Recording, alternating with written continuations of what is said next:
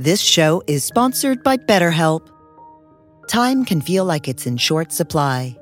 Between work, family, and friends, there's very little time left just for you.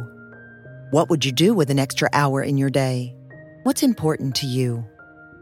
Therapy can help you find what matters to you so that you can do more of it.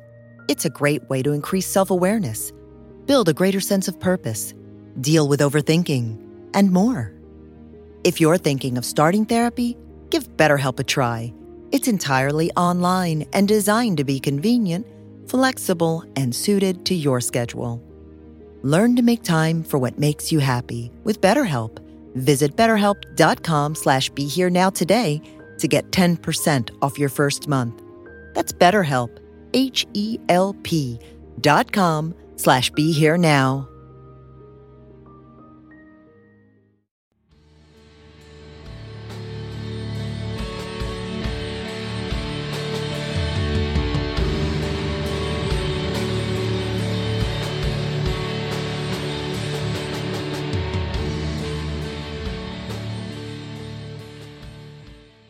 Hi, everyone. This is Chris Grosso with the Indie Spirituals podcast on the MindPod Network. My guest today is Eben Sterling, and I'm going to tell you a little bit about Eben before we get into our conversation that I'm very jazzed to get into.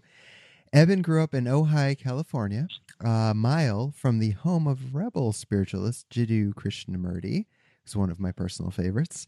Eben's great aunt was Paramahansa Yogananda's personal assistant and driver for a year at the Mount Washington Ashram in 1949. His father, when he was 6 years old, also met Yogananda, so the thread of spirituality was woven into Eben's life experience long before he became aware of its richness and beauty. During his teen years, in the 80s, Eben was a pioneer of the hardcore skateboarding and American hardcore punk rock scenes. If there's going to be any part of your bio, how am I messing that up? It's so near and dear to my heart. Anyways, he skated, played in bands, went to shows, and today acknowledges his place as a part of the greater movement. The same spirit guided him as he entered his life in recovery from alcohol and drug addiction and ultimately into his life as a spiritualist. Eben has worked at the iconic Thrasher skateboarding magazine, another huge favorite of mine since I was a way little tyke, since 1993. And the first 3 years of which, and this is interesting because I look forward to diving into this with you, he was completely trashed. But in 1996, he got sober following a period of spiritual disillusionment after his maternal grandmother died of a stroke and his best friend died from alcohol and drug addiction. The pain of that loss, combined with the demoralization of addiction, was ultimately transformed into a meaningful spiritual connection for Eben, and for the past 19 and a half years, he has used his story and his connection with God to perform personal, one-on-one transformational work with drug addicts and alcoholics. Eben, welcome to the show. Thanks, brother. I'm so stoked to be doing this. Thank you. Well, thank you. The pleasure is all mine. For those who don't know, which is pretty much anybody listening or watching, Eben and I connected, what was it, a couple of years now, right? I think roughly. I think so. Probably 2014. Yeah, and I was thinking about that today, a few hours ago while I was making lunch. I'm like, oh, I'm psyched to talk to you. We've never actually met face-to-face minus a brief Skype call earlier to test the connection. Yeah. But it was interesting how our paths crossed. Like if I remember correctly, my publisher sent my first book to Thrasher magazine because I wanted more than any other publication they were sending for reviews was they were like, what's your dream one? And I'm like, Thrasher, and they sent it. They're like, it's probably not going to happen. And I was like, I know, but so what? And so I didn't hear anything for a while. And then I got a nice message from you. I don't know if I'm even clear on what happened on here. Did you just see a copy there in the office or? The funny thing is, I know it all was through Facebook. Yeah. And people might think that's trite, but no, I just see it as a great communication device. Yes. Yeah. And that's basically where our relationship has developed, has been through Mark Zuckerberg's creation. Oh, Mark. Book, baby, so it's all good. I don't know. I mean, somehow I saw some stuff of yours I know that we still email through Facebook. I know, so right? I know that it has a lot to do with that, Yeah. I joke often with my wife, like how Facebook is like the devil, but really it's so goddamn convenient for staying in touch with people and meeting awesome people, Yeah. So it is what it is, technology. Yeah. Well, yeah. So, I mean, as far as the story goes, I think that I must have, liked you on Facebook basically and started seeing your posts. And because I'm the kind of person that just jumps in on spiritual connections, I don't, that's a punk rock lesson, the guys on the stage are the same as the guys in the audience and the girls. So if I see somebody I like talking about spiritual matters, I'll just reach out and connect them one-on-one, So I started commenting on things and we built a relationship through that process. And of course, I don't know if you're going to go on to say it, but I ended up having the opportunity to review the book. Read the book and review it, along with Noah Levine's Heart of the Revolution. Right. I think I did those two together, and it was rad because we do a zine review. Thrasher, of course, being DIY, punk rock based skateboarding culture. We still, promote the home zines. So I got to sneak in your guys' books in the zine section, which is where we do the reviews of printed matter. But I thought it was perfect, and this is a message I want to bring to the skateboarders of the world, Yeah. And, first of all, thank you for that, because on a very selfish kind of note, that meant so much to me. Like I remember the first person I told was my brother. I sent him a picture because he's 2 years younger than me, but we both grew up on Thrasher, and going back to the old Powell Peralta Animal Chin days and Public Domain and all that good stuff and Thrasher magazine. And that was huge. And then you were kind enough to write another really lovely little write-up on Everything Mind, my second book. And the cool thing with that was I was on my way to do an event. I was on a bus going up to Maine. I was in Connecticut at the time, going to Maine. And I got a voicemail from a friend who has a subscription to Thrasher. And he's like, dude, I just got the new issue and your book's in it. And I knew you were going to do it, but I didn't know it was out yet. And it was so rad, man. So I'm grateful. But more than that, we have established a friendship, and I think that's awesome that you can do that through things like social media. Yeah, I don't see it as trite at all. And, I think people get intimidated by it. They want to hate on it, but it's just a matter of communication. It's just, we used to talk on the phone. Yes. Now, you know what I mean? Yeah. It's funny because there was a huge wave. I'm a geek and I looked things up on Wikipedia, and I'd gotten this really beautiful Victorian postcard, this spiritual, message postcard at this Victorian fair that I'd gone to. So I started reading about, I want to know who the artist was and what the deal was, because it looked old. I was kind of trying to date it, and what I realized was there was this huge wave of the postcard became this thing in the late 1800s. And I realized it was basically like texting or Instagram of the 1800s. Right. It was a big social changing thing that essentially they got these post offices set up, and then they'd been sending letters. I mean, obviously that had happened through different things, but they had these post offices in Britain and in America.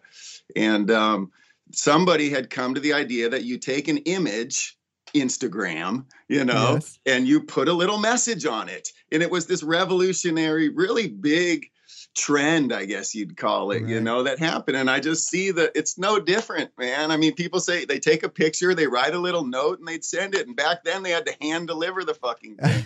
But there was millions of them, and it's, I mean, honestly, we make such a big deal about these new platforms of communication, but is it really any different than a postcard? You know what I'm saying? I do hear what you're saying. I do appreciate the rare occasions I'll still get a handwritten letter in the mail. It's a lost art, and I do appreciate that. But I hear what you're saying. And technology as a whole, man, there's wonderful recovery groups online on Facebook or just online, and spiritual groups. And so, I mean, there is so much good that has come with the bad, both. Right. But as with anything in life, right? So, well, and I think that it's really a big part of the American story, too. I mean, it's one of the things I think kind of gets glossed over to an extent, yet they mention it, which is they talk about the Pilgrims coming over here and bringing a printing press. And this whole movement of spirituality in the New World was to a large extent, coming out of the old world was this idea that they were going to, they anglicized Christianity. They made it so you could read it in English. They invented the printing press, and all of a sudden, you didn't have to go to these cloistered, Latin-speaking Catholic priests to hear the word of Jesus. You know what I mean? So they were able to transmit this thing through the written word. They were able to study it one-on-one and have a Gnostic, mystic experience as an individual, in their home or with their family, you know what I mean? Right. And that was really woven into the thread of American history, So I love that. And, and there's a thing I'm a real big book, AA, Alcoholics Anonymous. For anybody that doesn't know, they call the book Alcoholics Anonymous the big book. Right. So, but anyways, it's where they got the name of the fellowship from. So anyways, but there's a part in the forward, I think, to the second edition where they talk about the growth and development of Alcoholics Anonymous. And so there was a period when they had, 100 people, and that's when they wrote the book. And then it got to about 800 people. And then quickly the book started to get passed out. And all of a sudden within a year, it's all between 1939 and 1941, in basically a year in 1940 to 1941 or 1941, 1942, it mushroomed by 10-fold to 8,000 people. And what they realized was that the message, the program, the process of recovery, that is the AA message, was able to be transferred via the printed word, as well as one-on-one, which has been really fundamental in my combining those two things. Really, has been really fundamental in my own recovery and my own spiritual development. So I don't know, the printed word is literally just another technology. Yeah. You know what I mean? Yeah. So goddamn Facebook, bring it on. You know what I mean? We're still writing. That's, the ironic thing about Facebook and about texting, and to where we actually, and Instagram and all of these platforms that now are, and Snapchat and all these things that are just the next thing, they're writing. I mean, the ironic thing is that we're not even fucking talking anymore. We've gone back to goddamn postcards. You know what I mean? We've gone back to the king writing a missive and giving it to the footman to, in the wax stamp and taking it, to the Pope. Right. But that's where we're back at, but now we call it an email or a text. I mean, email, that's passe. Now we call it a Snapchat. You know what I mean? So, I'm not even up to date on Snapchat yet. I'm not either. Well, yeah, I'm hanging in by a thread with the Facebook and the Twitter. They're great, but I can't. Technology and all the social media stuff. Instagram, yes, but after that, I haven't. Yeah. I tried Periscope, and I was like, I don't have the time to learn this right now. And it's because are you married? I am married. It's because you're married. Okay, good point. Because what do I need? Technology, we've learned in the last 20 years is mostly powered by either pornography or trying to hook up. Oh, you're right. Being a married person, we don't stay up on technology because we're not trying to get laid. This is a good point. All set in that department. So yeah. Sorry to my wife, Ashley. Right? What do you think those kids using Snapchat are trying to do, by the way? Well, probably score drugs, find the party, and get laid. So yes, I will say yes. I have no idea actually what Snapchat is. I've heard of that. I've heard of Tinder. I don't know what they are, but I think Snapchat is basically Instagram, but it disappears. Oh, it's more ephemeral. It's great. I know. It's like writing poetry and floating it down the river. All right. Now I might have to check it out just to see what it is. But it's more. Yeah, there you go. I'm not getting an account. So obviously, as people I'm sure can tell from our banter already, a couple of dudes in recovery. Yeah. So let's talk a bit about that. But let's go back before. What I like to do with my guests, usually, unless they're super well known, and I'm sure you're well known in your circles, but I would love to hear a bit about your backstory. Growing up, incredible that your grandmother was a personal assistant to Yogananda. And so let's talk a little bit about your younger years, because obviously we didn't start out as people in recovery. So tell me a bit about your younger years and what life was like for you out there in California. Well, I mean, I can say this, growing up in Ojai, that word, to the people that know about it, it's like, it's like Taos, New Mexico, or one of these, just like spiritual centers. So, I mean, there's literally a crystal forest. A lot of there's a health food market called Rainbow Bridge. Yeah. Back when I was a kid, it was called Solar Winds. So health food, meditation, Krishnamurti. The funny thing with the Krishnamurti story is that the Theosophists, if people know about the story of Krishnamurti, that, he was connected with this group called the Theosophists. And basically one of the guys saw this 12-year-old boy in India, and his aura was the most bright aura whatever. There's a story. Basically, they picked him as the Messiah, right, the second coming. Wasn't there a name like the Star Order or something like that? I don't know. Okay. And I'll get to that. That I'm not really, I'm not a. I don't know that much about it. You know what I mean? But I just know that. But my point being just that with Krishnamurti himself, he basically had this falling out with the Theosophists. Yes. But he'd already found Ojai.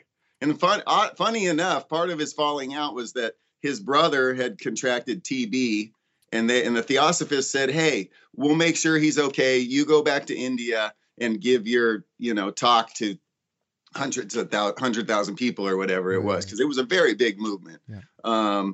So he leaves, and his brother dies, and he's like, "Fuck you guys! You said you had my back. You didn't have my back. I'm out of here. I'm not the Messiah. I renounce my place as the leader and Messiah of this group."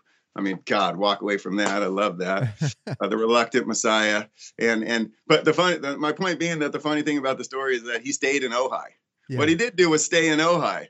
So that tells you a little bit about Ojai, the Shangri-La, the true, I think what my dad used to say is, I think Ojai kind of seems like when people think of what Southern California is in their mind, they're probably thinking of something similar to Ojai, right? Because it's just avocado orchards and orange orchards, very Mediterranean. It's very beautiful. It's dry, and it's been a center for New Age spirituality since back then, the 1920s, basically, and maybe dating back before that. So there's natural hot springs there. I mean, all the things that, all the trappings that we associate with the New Age movement. So what else about that? So I was brought up in an environment. My parents were hippies. My dad was kind of a beatnik, poet, hippie.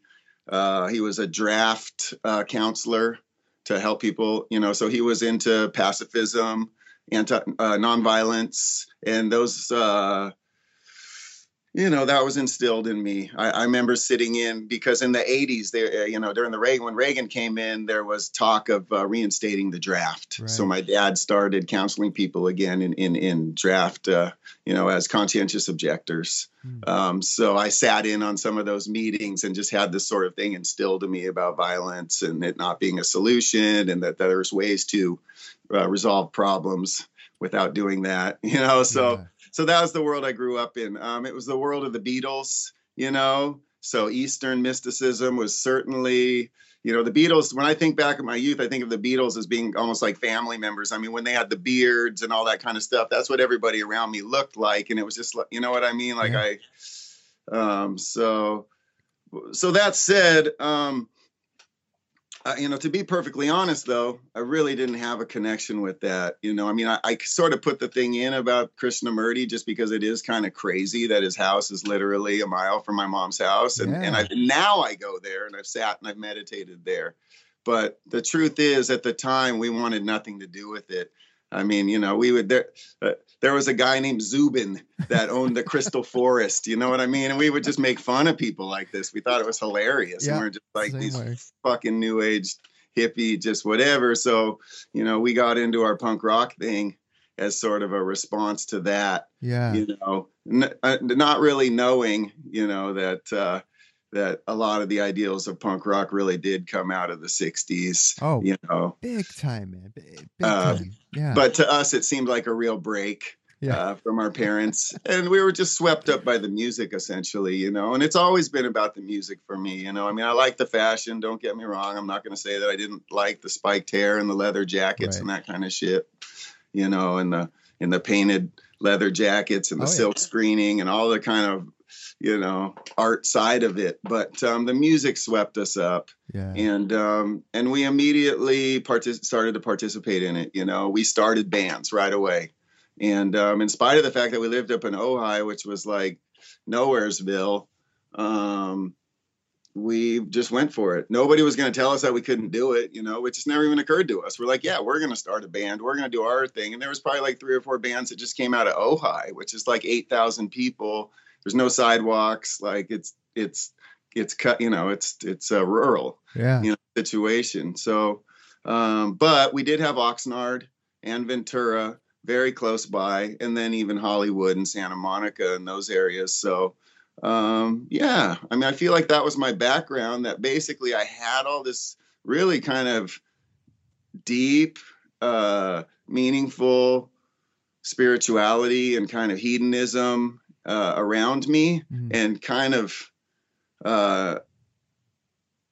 wanted to more or less distance myself from it. Yeah. But it was there, and the seed was certainly planted. Yeah. And you can't grow up in a Shangri-La like Ojai without getting sort of a sense of Ananda, of bliss, and that kind of just natural, wonderment in nature. So, yeah. And at that time, I don't know, I feel like I'm rambling on and on, but at that time, I also got a skateboard. Yes. And saw the complete connection between skateboarding and punk rock, about freedom and identity. I was a kid. I was trying to build an identity, basically, and there was this wonderful culture in which to place myself in relationship to and to be a part of.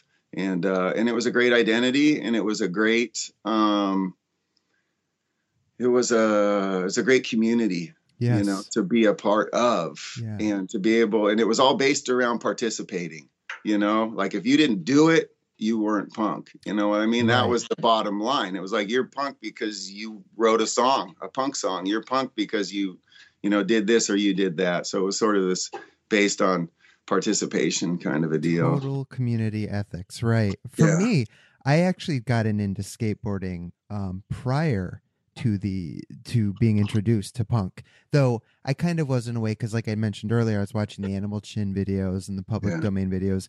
An interesting story that just came to mind actually was, so I'm like, I don't know, man, maybe 8 years old roughly, watching public domain, and I write a letter to Tony Hawk, and I get and it's actually in my bedroom right now. I have this postcard from like 88 or 86, I don't remember, but it's him like with the hairdo, and he's doing, like, I don't know, an air on his half pipe, and he writes me back and autographs it, and I to this day still have it. Nice. And so I got a little greedy, and I'm like, I want to get Mike McGill's autograph, and so I write another letter. But poor choice. I know. But so in this letter, though, I didn't want to be so obvious in my young mind. I'm like, well, how can I not be obvious? So I wrote, and I did ask him about this song that was in the public domain video. It's called Weakness. And I didn't know to watch the end credits to, see the music credits. Oh, yeah. I was a young kid. So anyways, it's by this band McRad. And they write back to me, and they're like, I didn't get McGill's autograph, unfortunately, but they did answer my question that the band is McRad. So I was able to check them out. About, I don't know, 4 years ago, I'm working on this little documentary series, and I end up through a mutual friend meeting Chuck Treese, man. And I went down to Philly and stayed at his place with him and his kids for the night, and we filmed with him, and he showed us all sorts of incredible stuff, man. That dude is amazing. As you know, I'm sure besides McRad, playing with Bad Brains and Underdog and all these incredible bands, filling in on drums for Pearl Jam that ended up, he was on a 7-inch with them. Nuts, man. So anyways, it's just cool how life can kind of come full circle. And that dude, though, I don't know what his spiritual beliefs are, but he is one of the most grounded, spiritual vibed guys I've ever met. Really cool. And I think it's awesome that today, as I've written about in my books, as I explore different sanghas and spiritual traditions, I have met so many people like us that came up in the punk rock movement. I mean, there's obviously Noah, who did Dharma Punks and a number of other great books. My friend Jessica, who's an actress on Orange is the New Black, grew up in the punk hardcore scene, and she's very much into Buddhism too. And it's so cool to see like people doing this stuff. So what for you, what was the connection, or I mean, all right. So for me at the time, I didn't recognize any connection between punk and hardcore and spirituality. In Yeah. retrospect, I can see it as a total gateway of like opening Yeah. and unplugging. What was your experience, or what do you think? Do you see a connection there for you in your own life?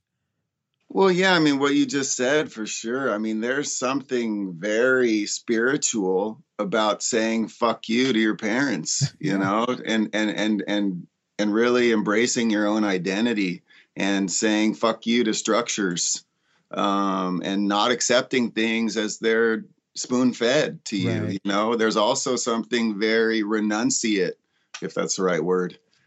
Something with renunciation about punk rock, you know, and the whole like it's not about wealth, and we're going to wear Yes. old clothes, and we're literally going to wear rags, and we're going to spare change to get into shows. I mean, that's a freaking sadhu. Yeah. You know, there's a very sadhu part of punk rock. You know what I mean? So I think that's really inherent in it. In some ways, it is early Christianity. You know what I mean? That Sure. whole renunciation of it. It really is. It's a renunciation of your parents. It's a renunciation of your culture. It's a renunciation of wealth and fashion and your identity in the mainstream culture. It's a very powerful, whatever the word for that is, process basically that we go through. Initiation, is that what I'm trying to say? Think, sort of yes, an I think initiation kind of yeah. a thing, you know. You know, I never had a bar mitzvah, so I, you know, shaved my head instead, you know, and became an adult member of that community, you know, as a 14-year-old. So I think that is very inherent in it, you know, and that those lessons are not lost on me. And now, and at the time, I don't think they were, in the sense that, well, you know, coming into recovery is when we start to define when I started to define, you know, a God of my own understanding, Right. you know, but that's based on my experience. It doesn't mean I wasn't experiencing that God, because it is of my understanding. So I knew that I was tapped into something, Right. you know, as an identity and as an inner truth. And that's God, you know, that is God, you know. But the other thing that's so potent about it is that the relationships that I built in there. And there's a good reason why I mentioned the death of my friend, you know, in my spiritual development, because that friend, I mean, I can't even talk about it right now without getting emotional, because the bond that we shared through punk rock and being 13-year-olds and coming into maturity or coming into adolescence and puberty and sexuality and getting loaded, like, that is my life story, you know, that's my experience. And that bond between us, you know, there's a thing in the big book where it says, you know, that you can't prove God any more than you can prove life. And yet there it is, you know. And then on the next page, it talks about this thing about maybe just the bond between friends, you know. And I know there's a thing I just heard recently. I listen to a lot of podcast stuff. I listen to all your podcasts and all that. We can talk about that in a bit. But this idea about the space between friends, you know, that connection, that was something, that bridge is something that I got through punk rock. And that relationship that I had with that, you know, with that man, with that young boy, I mean, it was true love, you know? Yeah.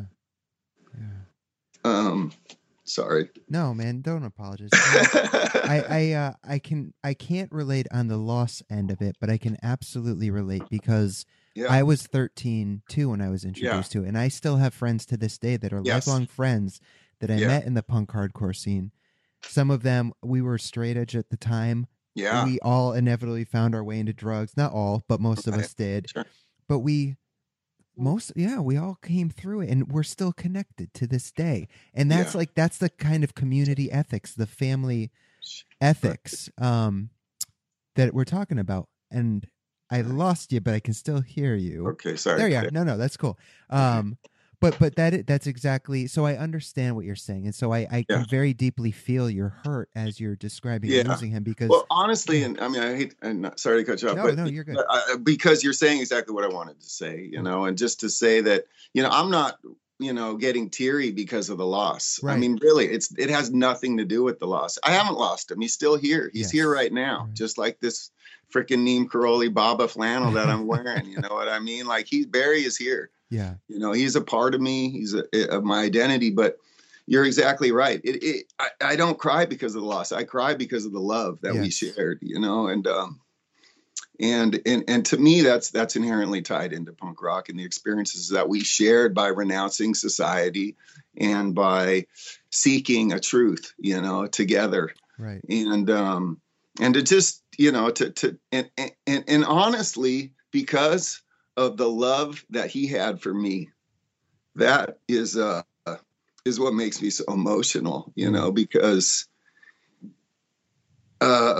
this was just a person that, that I share, that loved me so purely, that as I got into recovery and got into trying to name what spirituality is, when I looked at the 12 steps and it said, having had a spiritual awakening, I started to sort of go back from there and say, well, what's a spirit? What's spiritual, and it's this life, it's this love that we share, with people. And I knew that God was something because Barry was dead. We can make life, we can have babies, like we can literally create a life, but when that life is gone, we can't bring it back. Right. You know what I'm saying? Like so that proves to me that there is something, there is a force of life out there that is a power greater than myself. Yeah. And that alone was all I needed to start to develop a relationship with a higher power, So there's so much of that story that's tied into, there's the life, the living life aspect of it, and there's the love aspect of it.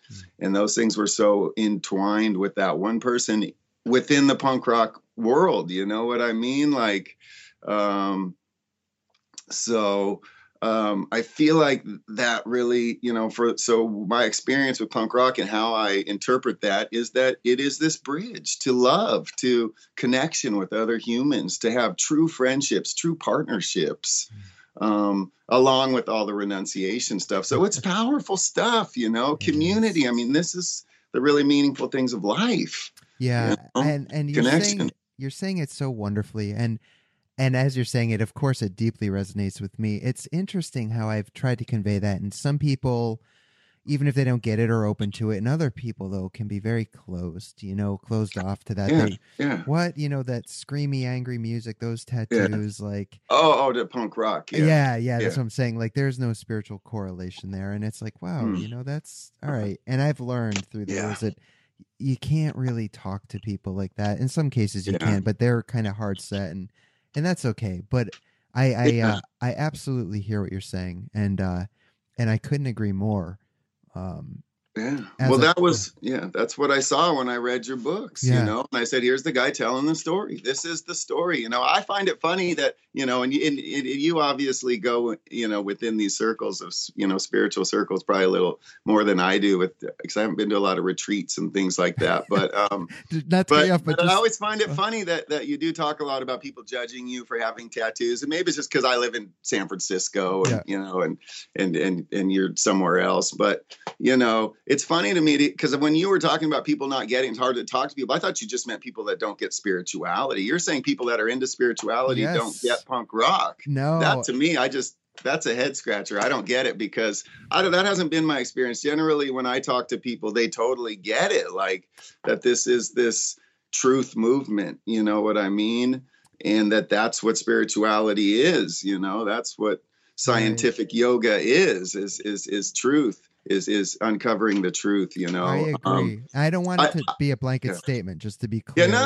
I'm just saying the process in my mind was what that I thought you were talking about people that just like have their minds closed to God and that word and that happens too, and no spirituality. shortage of And that's why I was like, yeah, you can't talk to. I mean, what can you do? You just, but you know, that's the beauty. That's what punk rock is, though. We lead, and that's what early Christianity is. That's what being a true yogi is. I mean, we just we have our karma, and we do our actions, and we lead by example. That's what AA is. Yes. We lead by example, Yeah. you know, and if people want to hear it, you can't say nothing wrong. And if they don't want to hear it, you can't say anything right. That's right. Absolutely. You know what I mean? But so I didn't say the one last, I told you I go on and on, dude. I'm sorry. I hate to be so pedantic, you know, to just take this little simple thing and just make it so multi-layered. But, It's you know, there is important. another thing here with the punk rock thing that's very spiritual. And let's face it, I fucking learned spirituality through Rudimentary Peni. You know what I mean? Like, dude, I was a vegetarian and practicing nonviolence at 15 years old. Same. I mean, that's heavy Buddhist freaking practice right there. You know what I'm saying? I mean, ironically, much of the spirituality that I was learning, you know, was this humanistic, basically atheistic and anti-God. I mean, I feel like my biggest teachers were basically Venom and Rudimentary Peni, you know, but Venom with just their really weird supernatural Satan worship stuff. Yes. I mean, I read the Satanic Bible, I read the Satanic Rituals or whatever the other Anton LaVey's book, you know. I was really into what's his name? Dang it. I'm totally having a 40-year-old moment, but the dude from that wrote White Fang and Call of the Wild, what's his name? Crowley? No. It's not even a spiritual guy. Well, regardless, I was really into this humanist trip. You know what I mean? And it was about freedom, and it was about, you know, knowing who you are and being true to that, you know. And I think that is the message of Anton LaVey in the Satanic Bible is, you know, and then Rudimentary Peni was such a huge influence on me with the vegetarianism and just their complete questioning of politics and social values. You know, I mean, I was considered myself a feminist and you know, I mean, I still do, but you know what I'm saying? Like I was turned on to this whole, you know, what I see today is very spiritual principles, you know, through those bands. Right. I just didn't have a conscious contact with the higher power, you know, at the time. Although, you know, some people would say that that I was on a dharmic path because I was seeking the truth and I was part of a Sangha, and it was just a matter of unfolding, you know. There was an introduction in a way for me too back then. Even though I had no interest in spirituality, I actually went the other way and became very atheist. I hated the idea of God, and yet I was listening to bands like 108 and Shelter, these Krishna bands, and there were also Christian bands, and there were satanic bands, and you know, like I was loving Slayer and Venom, and you know, all of it. But you know, it was still there were ideas that were and seeds that were being planted, and I appreciate what you had to say about the Satanic Bible and Anton LaVey, because I've reread a lot of that material, and it's not. I mean, it's very flesh based, very ego, very. Yeah. If we're speaking two truths wise, you know, based on Nagarjuna from the Buddhist lineage, then it's all based on the relative, the form. You know, they obviously have no interest in the absolute side of things. So I don't vibe with it on that. However, you know, it's not all about sacrificing babies and not at all. No. So I actually interviewed Peter H. Gilmore a few years ago for my website, who's now in charge of the Church of Satan. And a very intelligent man. It was actually a really great conversation. So I do respect, you know, that they have their beliefs, and that's important to me, is to be able to keep these lines of communication open in general. Let's not just shut the doors on each other.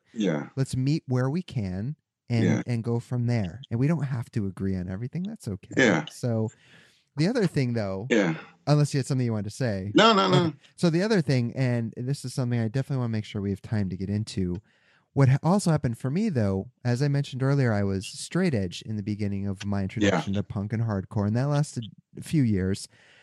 very much into Earth Crisis and, victory bands and that stuff. Yeah. So Hatebreed. I mean, I'm from Connecticut. I was going to the Josta 14 shows before Jamie started Hatebreed, I was in several bands that played with Hatebreed at anyone who's listening from Connecticut at the Bristol skate park.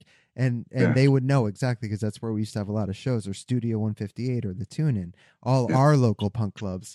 But so anyways, I ended up kind of getting bored with the straight edge thing. I lived in a rural part of Connecticut, and it was my senior year that I started exploring with drugs. And you read the book, you know the story from there. Yeah. So let's talk about you. Where did drugs and alcohol come into your scheme of life? Yeah. Where did that happen? Yeah. And just because I am 47 years old, I have to say Jack London was the name I was trying to Jack think of. London. Jack London, who incidentally, gnarly alcoholic. Like if you learn, it's great that we read his stuff in high school, and it really resonated with him. It was great. Like I got it. I knew what the word humanism meant, like this idea of the call of nature, and it really tied into the whole Anton LaVey trip and then that whole thing. Rationalism and that kind of a deal, but the ironic thing about it, is that he was a gnarly alcoholic, and I didn't learn that until recently. You know what I mean? Anybody that really knows anything about him knows that. So, that's perfect, man. Another man on the dharmic path, trying to, find the truth and getting sidetracked by booze and no shortage of else is out there. So, which good segue. So the drugs, right? I mean, that was part of the punk rock deal. I love talking about punk rock in regards to alcoholism, because as far as I'm concerned, punk rock was a social.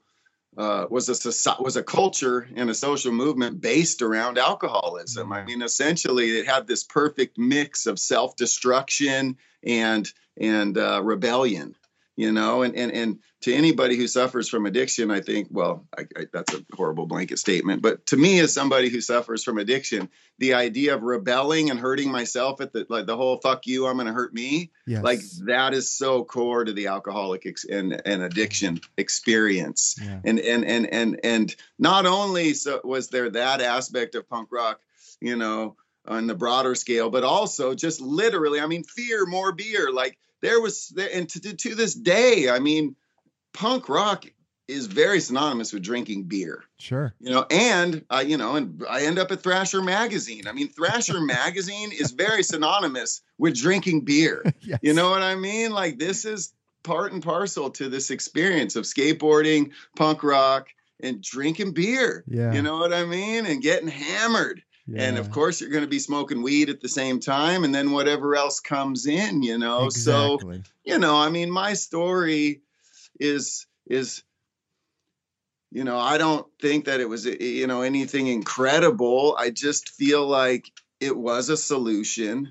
It's all, I talked to, I've sort of aggrandized this whole experience of punk rock being this big community, but let's face it, I was a pubescent, adolescent, awkward teenager, and I was learning about sex, and it was really scary to me, and I had a lot of fear around that, and alcohol was the perfect solution for that. Not only did it set up a situation where I could enter into sexual experiences, but it also took some of the fear factor away from it. And beautiful, beautiful part of it, if I didn't perform well, I didn't really give a fuck. You know what I mean? So, I mean, we talk about, this allergy of addiction, that we have this abnormal physical reaction. I mean, I think in the big book, it says the thing like, we essentially drank because we like the effect, and until we could, and then so basically if we don't drink it, we're restless, irritable, and discontent. You know what I mean?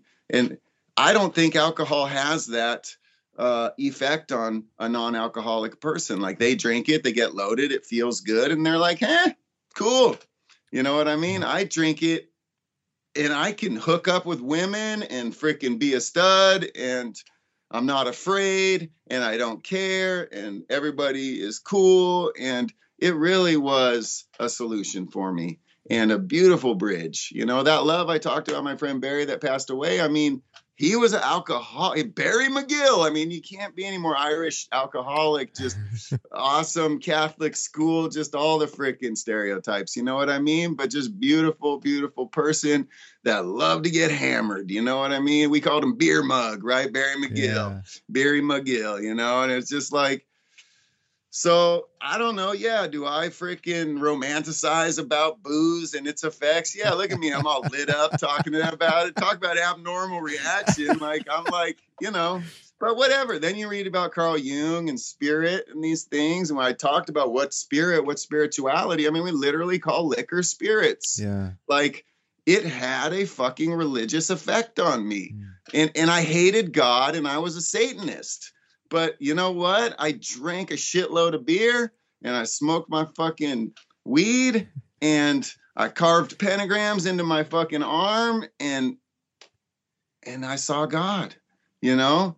I took LSD. I mean, I know this comes up a lot and I feel like it gets, in a way, too much press time, you know, the whole psychedelic thing. And don't get me wrong, I was a big deadhead and my psychedelic, I can go on and on about it. I torture my sponsees with the whole freaking spiritual psychedelic thing. And that's a whole other thing. But I don't know, man. I've had a calling, you know, to this spiritual side. And I think that it's tied into my alcoholism and my addiction. That when I do these freaking drugs, and that's all alcohol is, it's so strange that we've made some distinction between alcohol and drugs, because alcohol, you're a drug addict. You know, an alcoholic, he's a drug addict. Right. Like, but whatever, I'm going fucking again. But I agree with you. My point being that, look, when I do drugs, I see God, you know, that is an abnormal reaction as far as I'm concerned. Like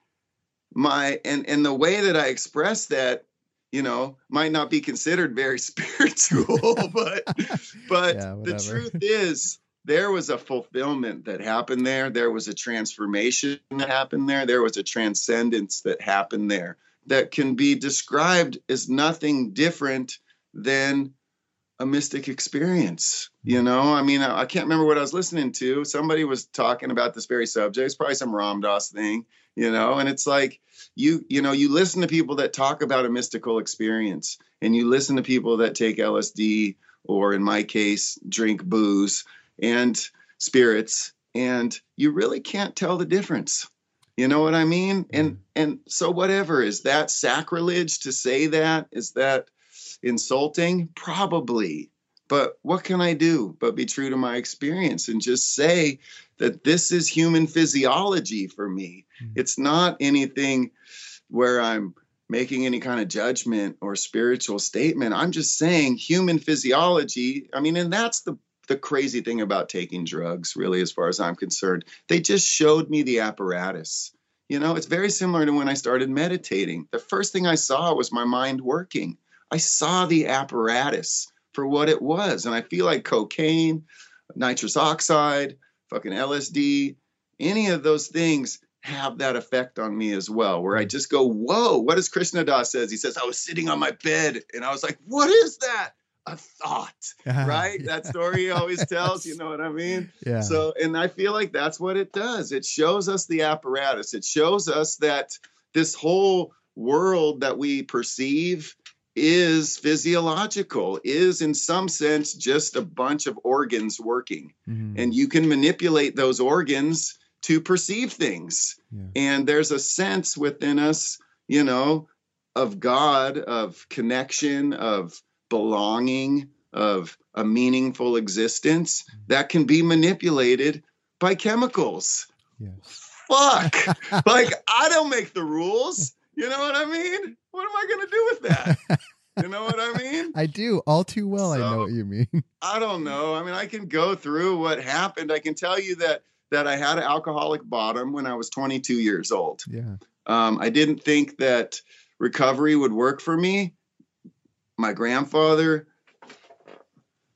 I got props. My grandfather's fucking big book, you know. I knew about AA. I grew up with the Serenity Prayer in the house, you know, and my grandfather was a huge, huge loving presence in my life. But I didn't think it would work for me because he was in World War II. He grew up on a farm in South Dakota. and he fucking rode a horse to school, you know? I mean, these were some good woods, you know, some fucking white people from the Midwest. I just didn't see how that was going to work for me. Yeah. So what happened, you know? I got a girlfriend, which helped with my acting out sexually, whatever the fuck that means, you know, with my demoralizing myself. I got a hot girlfriend, and that filled me up somewhat internally and helped curb my behavior that was really demoralizing me. And I started doing heroin regularly. And like it or not, heroin is a really good antidepressant. You know what I mean? Like, it's fuck. Like I said, the apparatus, like it works on the apparatus, you know, it fills that freaking anxiety, I don't belong, why am I here void, you know? And the thing that about it was that I was acting out. I hate that fucking term, but whatever that means. I was so rehab, and don't get me wrong, I love rehab. I spent a year there. But I was demoralizing myself through my behavior sexually, especially, and other ways too. But, you know, I could do a little chiva, you know, and then just go to the bar and sip a pint, you know, and not act out all crazy. So it had a real practical side to it as well. And so that worked for a while. It solved my alcoholism problem. I wasn't drinking as much. And eventually, you know how the story goes, you know, you need more, it costs more.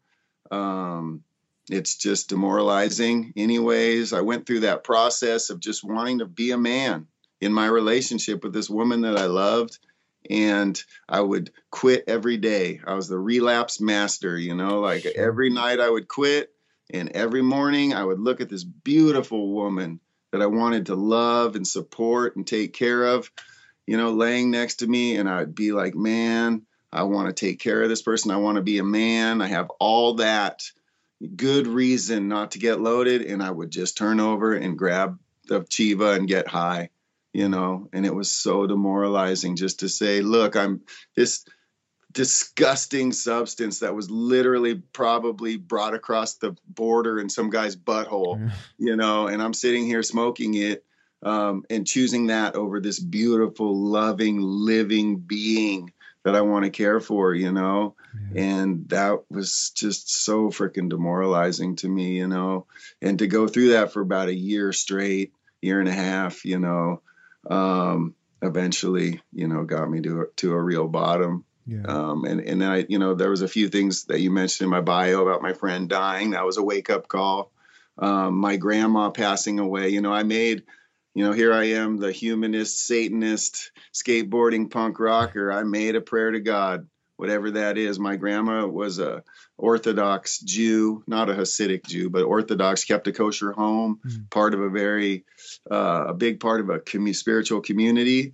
And here I am just feeling like dirt, like scum around these people, you know. I didn't go into the whole story, but essentially what happened was that I went to her. She'd had this stroke.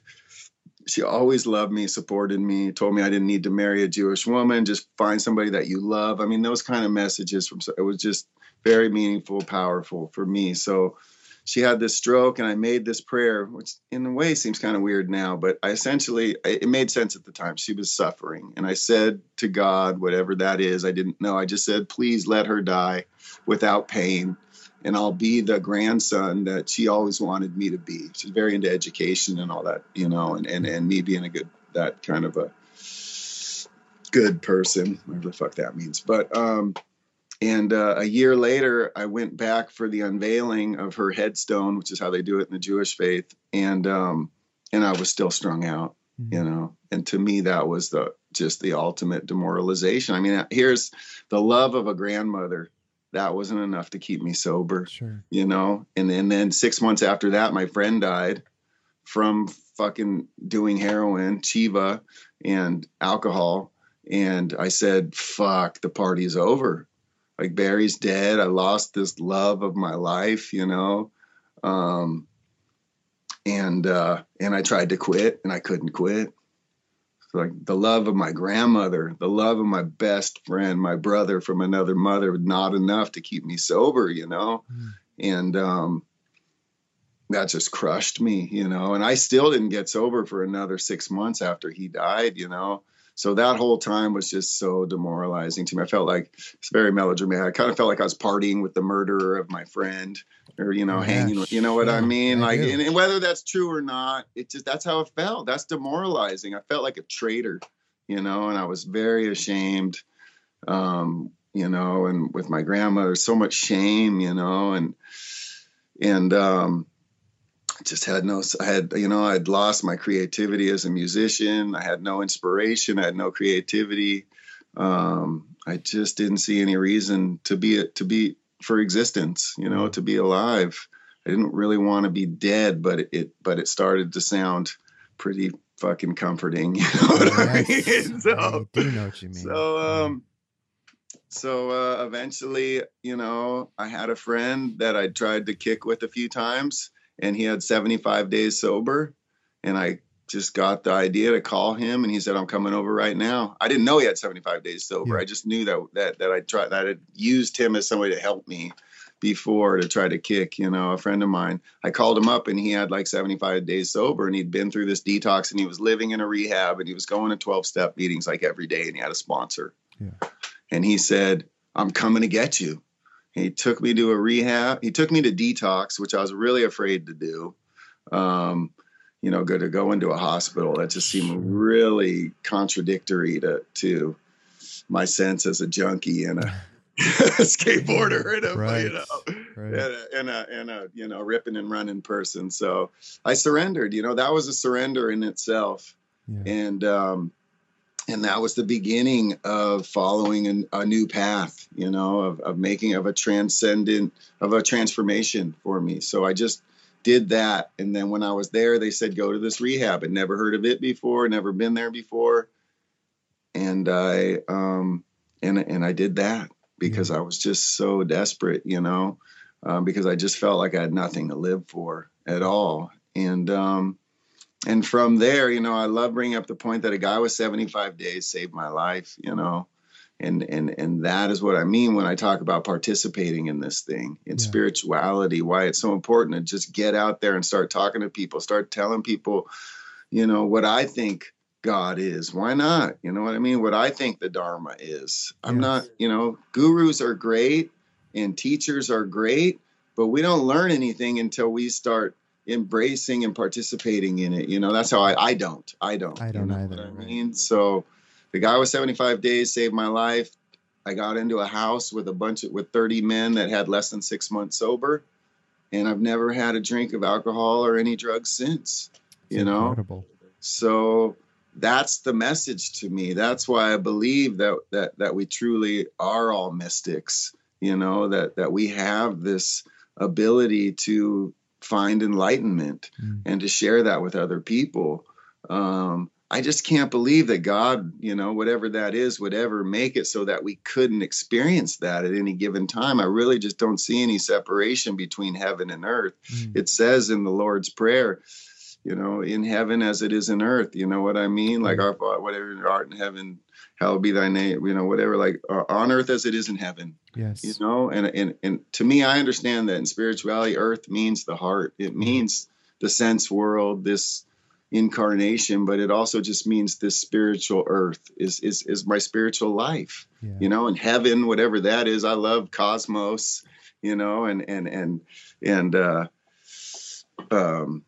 that whole physics world of astrophysics and all that stuff. But I get it, man. We've been staring at the sun for thousands of years, knowing that that's where life comes from. Of course, that's our Father, our Creator, but there's really no separation. That sun is in our heart, and it's just a matter of tuning into that heart and sharing our heart to where we find enlightenment. I just can't imagine that there's more to it than that. And of course there is. There's so many levels and realms of it, but to be a true Gnostic, I think that to know, when we talk about knowing, and in Spanish they have two different words for knowing. They have a word saber, which means to know cognitively, mentally, and then there's conocer, which means what we talk about when I know a person, saber a person, you conocer a person, because you know them in your heart, and that's what this knowledge, this Gnosticism is about.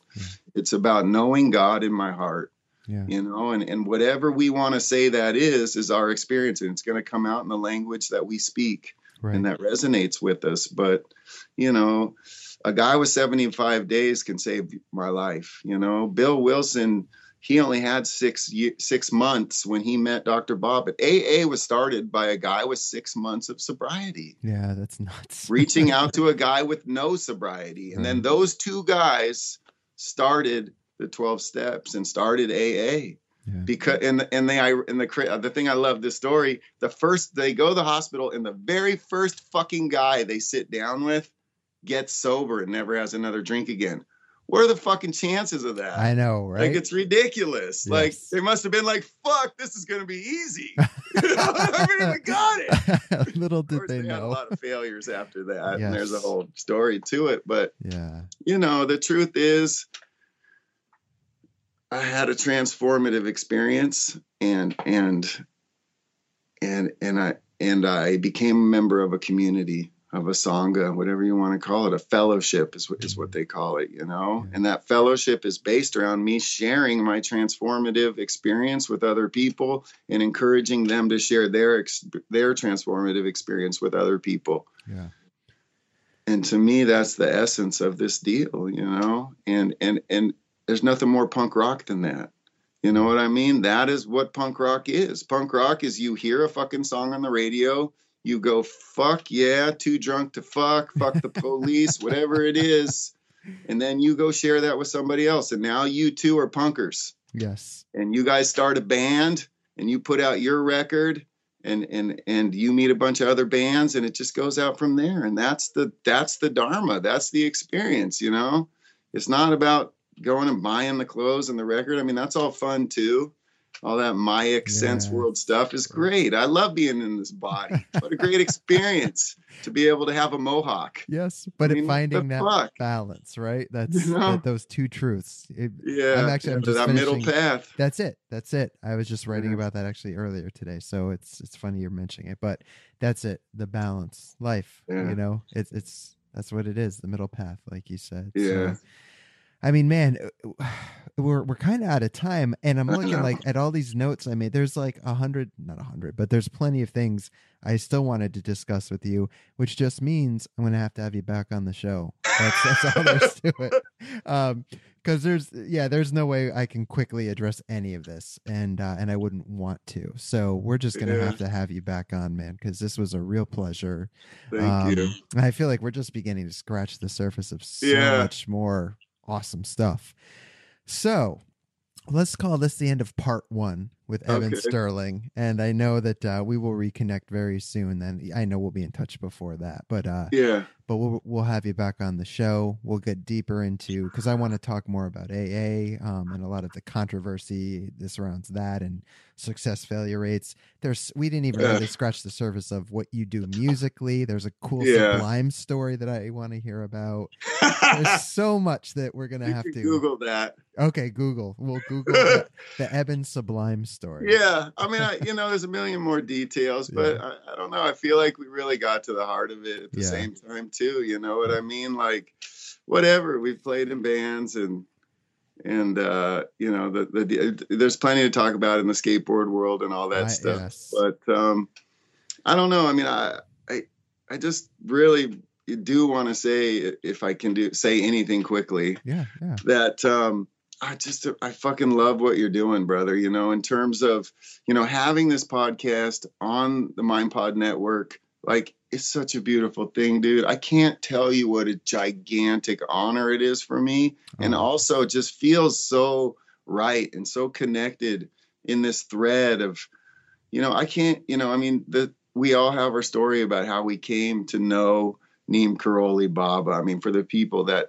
know about Maharaji, sure. And I have a story too, and just to be able to have somebody to be connected and somehow associated with Krishna Das, with Ram Das, Sharon Salzberg, with you. I mean, dude, like, I can't even believe there's a podcast network I can, but at the same time, like, dude, it's so deep and it's so sick and it's just wonderful. Oh, and Jack Kornfield. I mean, Jesus, dude. Right? I'm just like, I get to say something in some way at all associated with this freaking fountain of divinity and Ananda bliss. Freaking, it's just insane, dude. Well, such dharmic truth that I just thank you. I can't say enough. Well, first of all, thank you for being on the show. And let me tell you that I understand what you're saying because I still look at the website and I see my show amongst all of theirs. I'm like,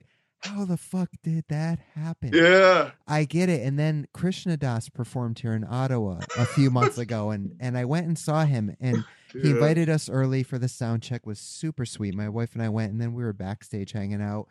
And I said to him, I'm like, I've spoken with you in the past and I've talked with Ram Dass and Sharon and all these wonderful teachers, but I've never actually been in person with someone who is with Maharaji. Yeah. And I'm like, I have a million questions and I don't even know what to ask. And his response was something to the effect of, I don't know, man. He just attracts all the fuck ups. And I'm like, yeah, look at us. Here we are, so. Well, thanks for being that bridge, though, brother, because, I get it. On one hand, I get it. Look, I look at the masthead of Thrasher Magazine. I walk up the stairs to my desk at Thrasher Magazine to this day. And when I hear people talk about, man, it was the biggest thing in my life. Dude, it was the biggest thing in my life. Yes. Like, don't get me wrong, dude. I live a fucking charmed life. I have lived a charmed life. Like, I've worked at Thrasher Magazine for 22 years. Like, I made it, and yet there's this, it just gets better. It just keeps getting better, and starting to learn more and more about Maharaji or Krishna Das or freaking Jack Kornfield and these different dharmic paths, and Yogananda and even Krishnamurti. It's just insane, dude. And they really are all connected. Yeah. And I'll leave you with this, man. I've just been on this trip because, I got I brought props. And did I leave it out? I didn't even bring it in here. I got Parvati Marcus's "Love Everyone" book for Christmas, and since I read it in like 2 days. I just good, put right? the fucking thing down. Yeah. But I love that it's all wrapped in this plaid, and they talk over and over. The whole world is wrapped in Maharaji's plaid blanket, and I just go, dude, fucking Mike Watt, Minutemen, yes, rock, all the way through Kurt Cobain and the grunge rock. Dude, we have been fucking wrapped in this plaid blanket, like literally for fucking 30 years. I mean, this has been our story, and to come back to the plaid blanket, dude, I wear flannel every day of my life for 30 years. Like, you know what I mean? And you see Krishna Das with his fucking all the time rocking the red flannel and shit, dude. I'm just all, I literally was laying there like Christmas morning or whatever. It must have been the day after, but I'm laying there. It probably was Christmas, and I'm reading the book and it's covered with tartan, with plaid. And I literally, and then I'm doing my morning meditation. I'm reading the book and I'm laying there and I'm just like, I am literally wrapped in in Maharaji's blanket. You know what I mean? How cool, I'm just right? Like, it just occurred. I look down and I'm just all, fucking A. Like we all meet it where we meet it, brother. Yes. That we do. And here we are, right? Here we all are. Well, Evan, what a pleasure, man. Thank you. Your enthusiasm for all of this was it was wonderful. So I appreciate you being on the show. I will definitely be sure to have you back on because we have so much more to get into. And it was just a real pleasure chatting with you, man. So thanks for your time and being on the show.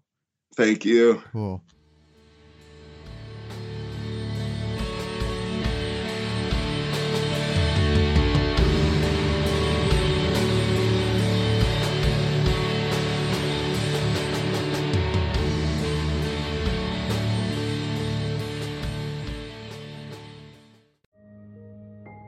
This show is sponsored by BetterHelp. Time can feel like it's in short supply. Between work, family, and friends, there's very little time left just for you. What would you do with an extra hour in your day? What's important to you? Therapy can help you find what matters to you so that you can do more of it. It's a great way to increase self-awareness, build a greater sense of purpose, deal with overthinking, and more. If you're thinking of starting therapy, give BetterHelp a try. It's entirely online and designed to be convenient, flexible, and suited to your schedule. Learn to make time for what makes you happy with BetterHelp. Visit BetterHelp.com/BeHereNow today to get 10% off your first month. That's BetterHelp, HELP.com/BeHereNow.